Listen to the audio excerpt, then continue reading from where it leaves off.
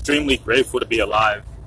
Actually leaving California, heading to Kentucky, and you know, learning to balance it out. And what I mean by balance is not listening all my life. I've talked about this in the past, and I've touched on how we've all been conditioned to listen from day one.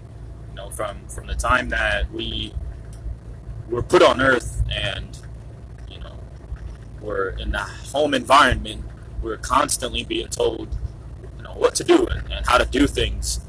And fast forward to elementary and middle school and high school, college, and even the workforce, where we're constantly told what to do. I've transitioned over to getting in the habit of talking more and sharing my point of view. I'm not completely eliminating listening and learning from individuals that are where we perceive we want to be, and from people that are educated or are consistent in a specific field, business, asset class, sector, whatever you want to classify it as. But I'm still a big believer in getting to know yourself and evaluating where you are mentally. And in my perception, the best way to do that is by documenting, by vlogging, by just creating podcasts, whatever it is that you're comfortable with. And what I found is for me to be able to, in a sense, judge myself. That may be the wrong word, or a better word that I could use is evaluate how much I've grown in life in general. I feel like if we don't do it ourselves, we're in a sense not necessarily expecting, but it does feel good. We can't lie. It does feel good to get acknowledged when you're growing in life. So being able to acknowledge that growth for yourself is vital. I feel it's more important than anything. In fact, I know one of the biggest reasons relationships do not succeed in life is because of, at least from a man's perspective, most men don't feel appreciated. And I could say that from my own shoes, and also from listening to other men that have overcome what I have, is they've taken actions, or at least they believe they have, or they do specific things that they feel they should be appreciated for, but don't receive that appreciation. So again, it's so much better. It's power when you could find ways to appreciate yourself. I feel that's the ultimate leverage in life, is being extremely grateful for all things, and being able to see things for what they are. And that's how you perceive it, how grateful you are, and what you learn throughout the process. But I don't have a specific story in mind, but I did want to at least share what comes to mind when it comes to some of the experiences I've been having in meeting women in the marketplace. This is a huge transition in my life. And what I mean by transition, this is the growth phase. It's extremely stretching for me to get in the habit of doing it consistently. And I've learned from building multi-level marketing, from being a part of multi-level marketing business, that hesitation is devastation. And the more time I give myself, the more time that I allow my mind to come up with these different scenarios, makes it harder for me. So I've developed a habit to initially strike conversation when I'm in that mode. Whenever I go, let's say, inside of a Walmart or gas station, if I'm in that mode of talking to a bitch, a girl, I make the choice to make sure I strike conversation immediately without overthinking anything. And that's been the key to me being able to do it successfully and not overthink anything. And I've realized that after the second or third conversation I get like in a roll, I get in this, like the fire turns on and I just go right after another. I get rejected by one, I turn around, I see another chick, and bam, I just strike another conversation. It's pretty crazy. And I say this because I've been in a position, I've been mentored by individuals that would meet couples in the marketplace, and I'd drive in the car and listen and read audios and listen to audios and just think, like, how the fuck is it that I could bring into, talking pre where I am right now, just talking where I was when I was developing business, is, I was thinking to myself, how is it that these individuals could strike conversation and lead a couple to a business meeting, from not knowing them to sitting down with them over a cup of coffee to leading them over to a business meeting full of other entrepreneurs, and just a process. There's always a process to everything, but I've been able to utilize those skill sets and do that in the marketplace, and transition that thought, that idea, to meeting women. Now let's talk a little bit about success versus failure. I would say that depends on perception. Success versus failure depends on perception, because have I developed? Absolutely. I've developed to the point where I care less about what anybody says, let alone the person that I'm actually speaking with, and I become more bold with what is it that I'm trying to communicate, the message, if you will. I remember a format we used to go by was be friendly. It was form. It was friendly, occupation, ask what is it that they do, touch more based on that, dive deep a little more into that, to not just go from question to question. So friendly, occupation, asking what is it that they do, and maybe diving deep a little more into, do you enjoy, what is it, do you enjoy what you do? Do you see yourself doing it long term? Is it just a job, or is it a career for you? That's touching on to occupation, maybe asking how long you've been doing it, what got you into that field. These are different questions to ask under the occupation category, and then from there going over to recreation, right? So this is an acronym, a form, if you will. A form.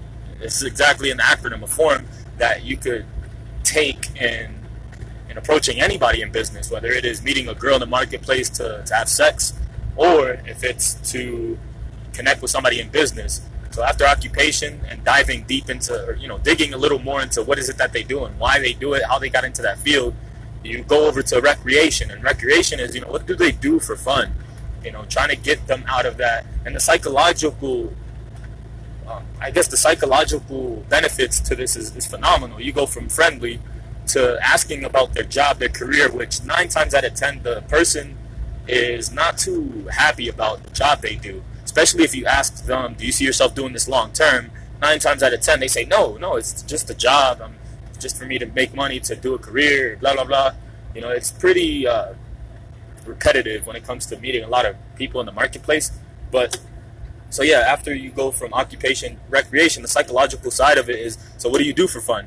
A lot of people say, I don't really get a chance to do a lot of things for fun. And, from there, just ask, okay, so if you don't like doing things for fun, what you don't get a lot of chances to do things for fun. You could ask, okay, so what would you do if you had the ability to do whatever you wanted? If, money wasn't an issue, what would you do?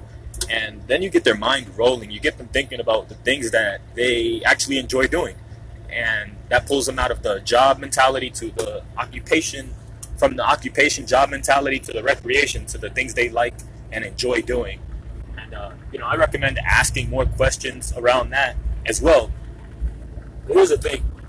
When I say ask questions, and this is something that I am currently overcoming, is sometimes I overthink on the environment I'm in, and I feel as if I have to rush. But realistically, grabbing somebody's attention, and the longer you get to hold that person's attention, I think carries more weight in the next time you connect with the individual. Especially if you hold that conversation and keep it geared toward the other person, right? So all these questions are geared. I'm barely talking about myself. And sometimes I pause a little, and this is something that as I speak, I actually, and watching some of my videos, I've seen where I could adjust, is I don't really give a chance for the girl to ask me any questions. So what I could start doing is stay silent for a good 5, maybe 7 seconds, and see if they have anything in mind, if they'd like to know anything about me. But outside of that is, giving the other party an opportunity to ask questions versus hammering them with a bunch of questions back to back. So after going to recreation and finding out what is it that they do, maybe connecting, seeing if there's a similarity in the things they do for fun, maybe finding something within me that I enjoy doing that would connect with their hobby to connect us psychologically. Then moving on to message. Message is pretty much closing. Always be closing. That's something that I was taught in sales. Is A, B, C's of sales is always be closing. I created an acronym myself is ABE, which is always be educating. But in this scenario, always be closing. So the message is pretty much having a standard pitch or a couple of different pitches, if you will, that qualify the conversation as a close, right? So you could have a long conversation. In fact, I'm pretty good with opening conversation. I could strike conversation with anybody. But if I don't have a close, if I don't have an end game in mind, then the conversation could be looked at different ways, a waste of time or just a way to help somebody else get out of their own mind. Whichever way you perceive it is cool. But the reason I share this is because most people, 9 times out of 10, if you're out talking to women, if you're out talking to prospects, if you're out talking to couples, there's a point behind it. There's a reason behind it. And if there is, you always, even a pastor or a evangelist, if you will, they have a message. And no matter what they open with, they close or they somewhere throughout the conversation make sure that you know the reason why they connected with you. So for me, at least in the context of me meeting women, my closes I have a couple, but just to keep it simple, one of the main ones that I've been using is, so let me ask you, if I were to give you my number, would you use it? And that's been pretty successful as far as me getting numbers. Sometimes I get a vibe of the girl saying yeah, so I'll because I don't want to waste time either. I want to make sure that there's some type of connection between the girl and I. That's actually the reason behind me giving them my number, because obviously I'm clearly interested in this girl. I've approached her in the marketplace. There's something about her that I want, whether it be pussy, time. It's pretty much the two things that I can think of right now. Maybe, yeah, anyway. So with that being said, with those two things in mind, if that's what I want, I have to make sure I kind of lost my train of thought. But I have to make sure that I close and I let the message be known. There's always a reason behind the conversation. I'm not just talking to girls for no reason. I'm talking to girls because there's an end game in mind. But if you don't ask the question, that other person could literally enjoy that conversation, say, oh, he was very nice, and walk away and maybe remember you for life, maybe not. That's the importance of closing. In fact, I read a book on I read and then later on I listened to a book. I don't know. I just remember hearing it somewhere in my personal development journey. Is a lot of reasons why people don't get what they want is because they don't ask. Right? They don't ask. They assume that we work from a telepathy state of mind, or I don't know. I don't really know how to word it, but. Yeah, that's not how it works. We have to. How about this? I'll share my perception. I remember at one point I used to feel some type of way about situations. So many that I can't even recall a specific scenario right now. But the point is that we expect others to move or know what's on our mind, or just take action like we expect them to take action. But in all reality, we have to realize that we all think different. And I have to come to that realization that people don't know what I'm thinking. No matter how mad or happy I am about the situation, people will never know what I'm thinking, and I can't expect them to. And that's a benefit in life. As I talk about it, I find the magnificent uniqueness to that is we all have our own thoughts. We have right to our own thoughts, and nobody can get on our mind unless we allow them to. So with that being said, is if you have a thought in mind, you got to get it out. You have to get it out and allow that other person, it's communication, allow that other person to know what is it that you're thinking.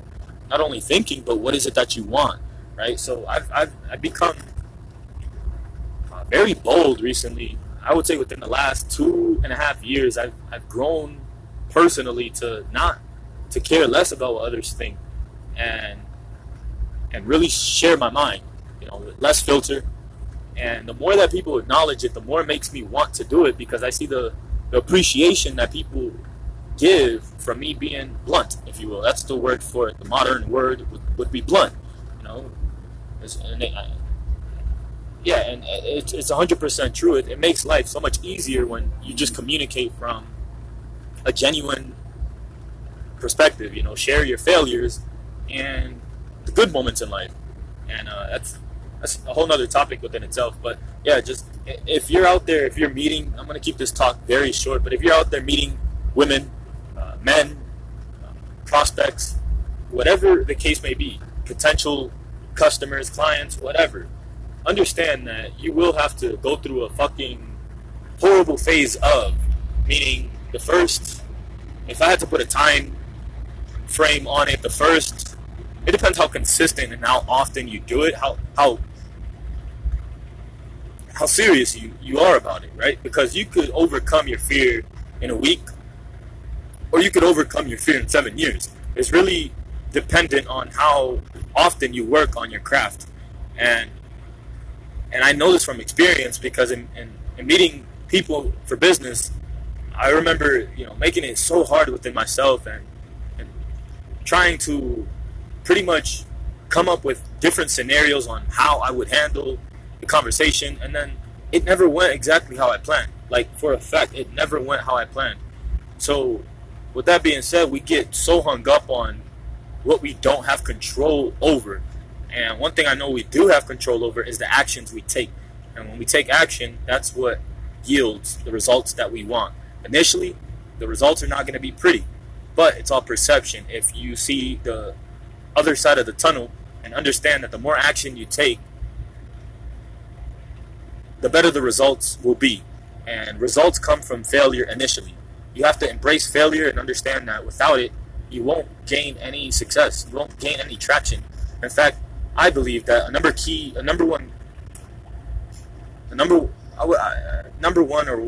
a major key to success is embracing failure, is learning from your failure and enjoying it. Being able to laugh at yourself, at a stupid conversation that you struck, or failing in a business, losing money in an investment.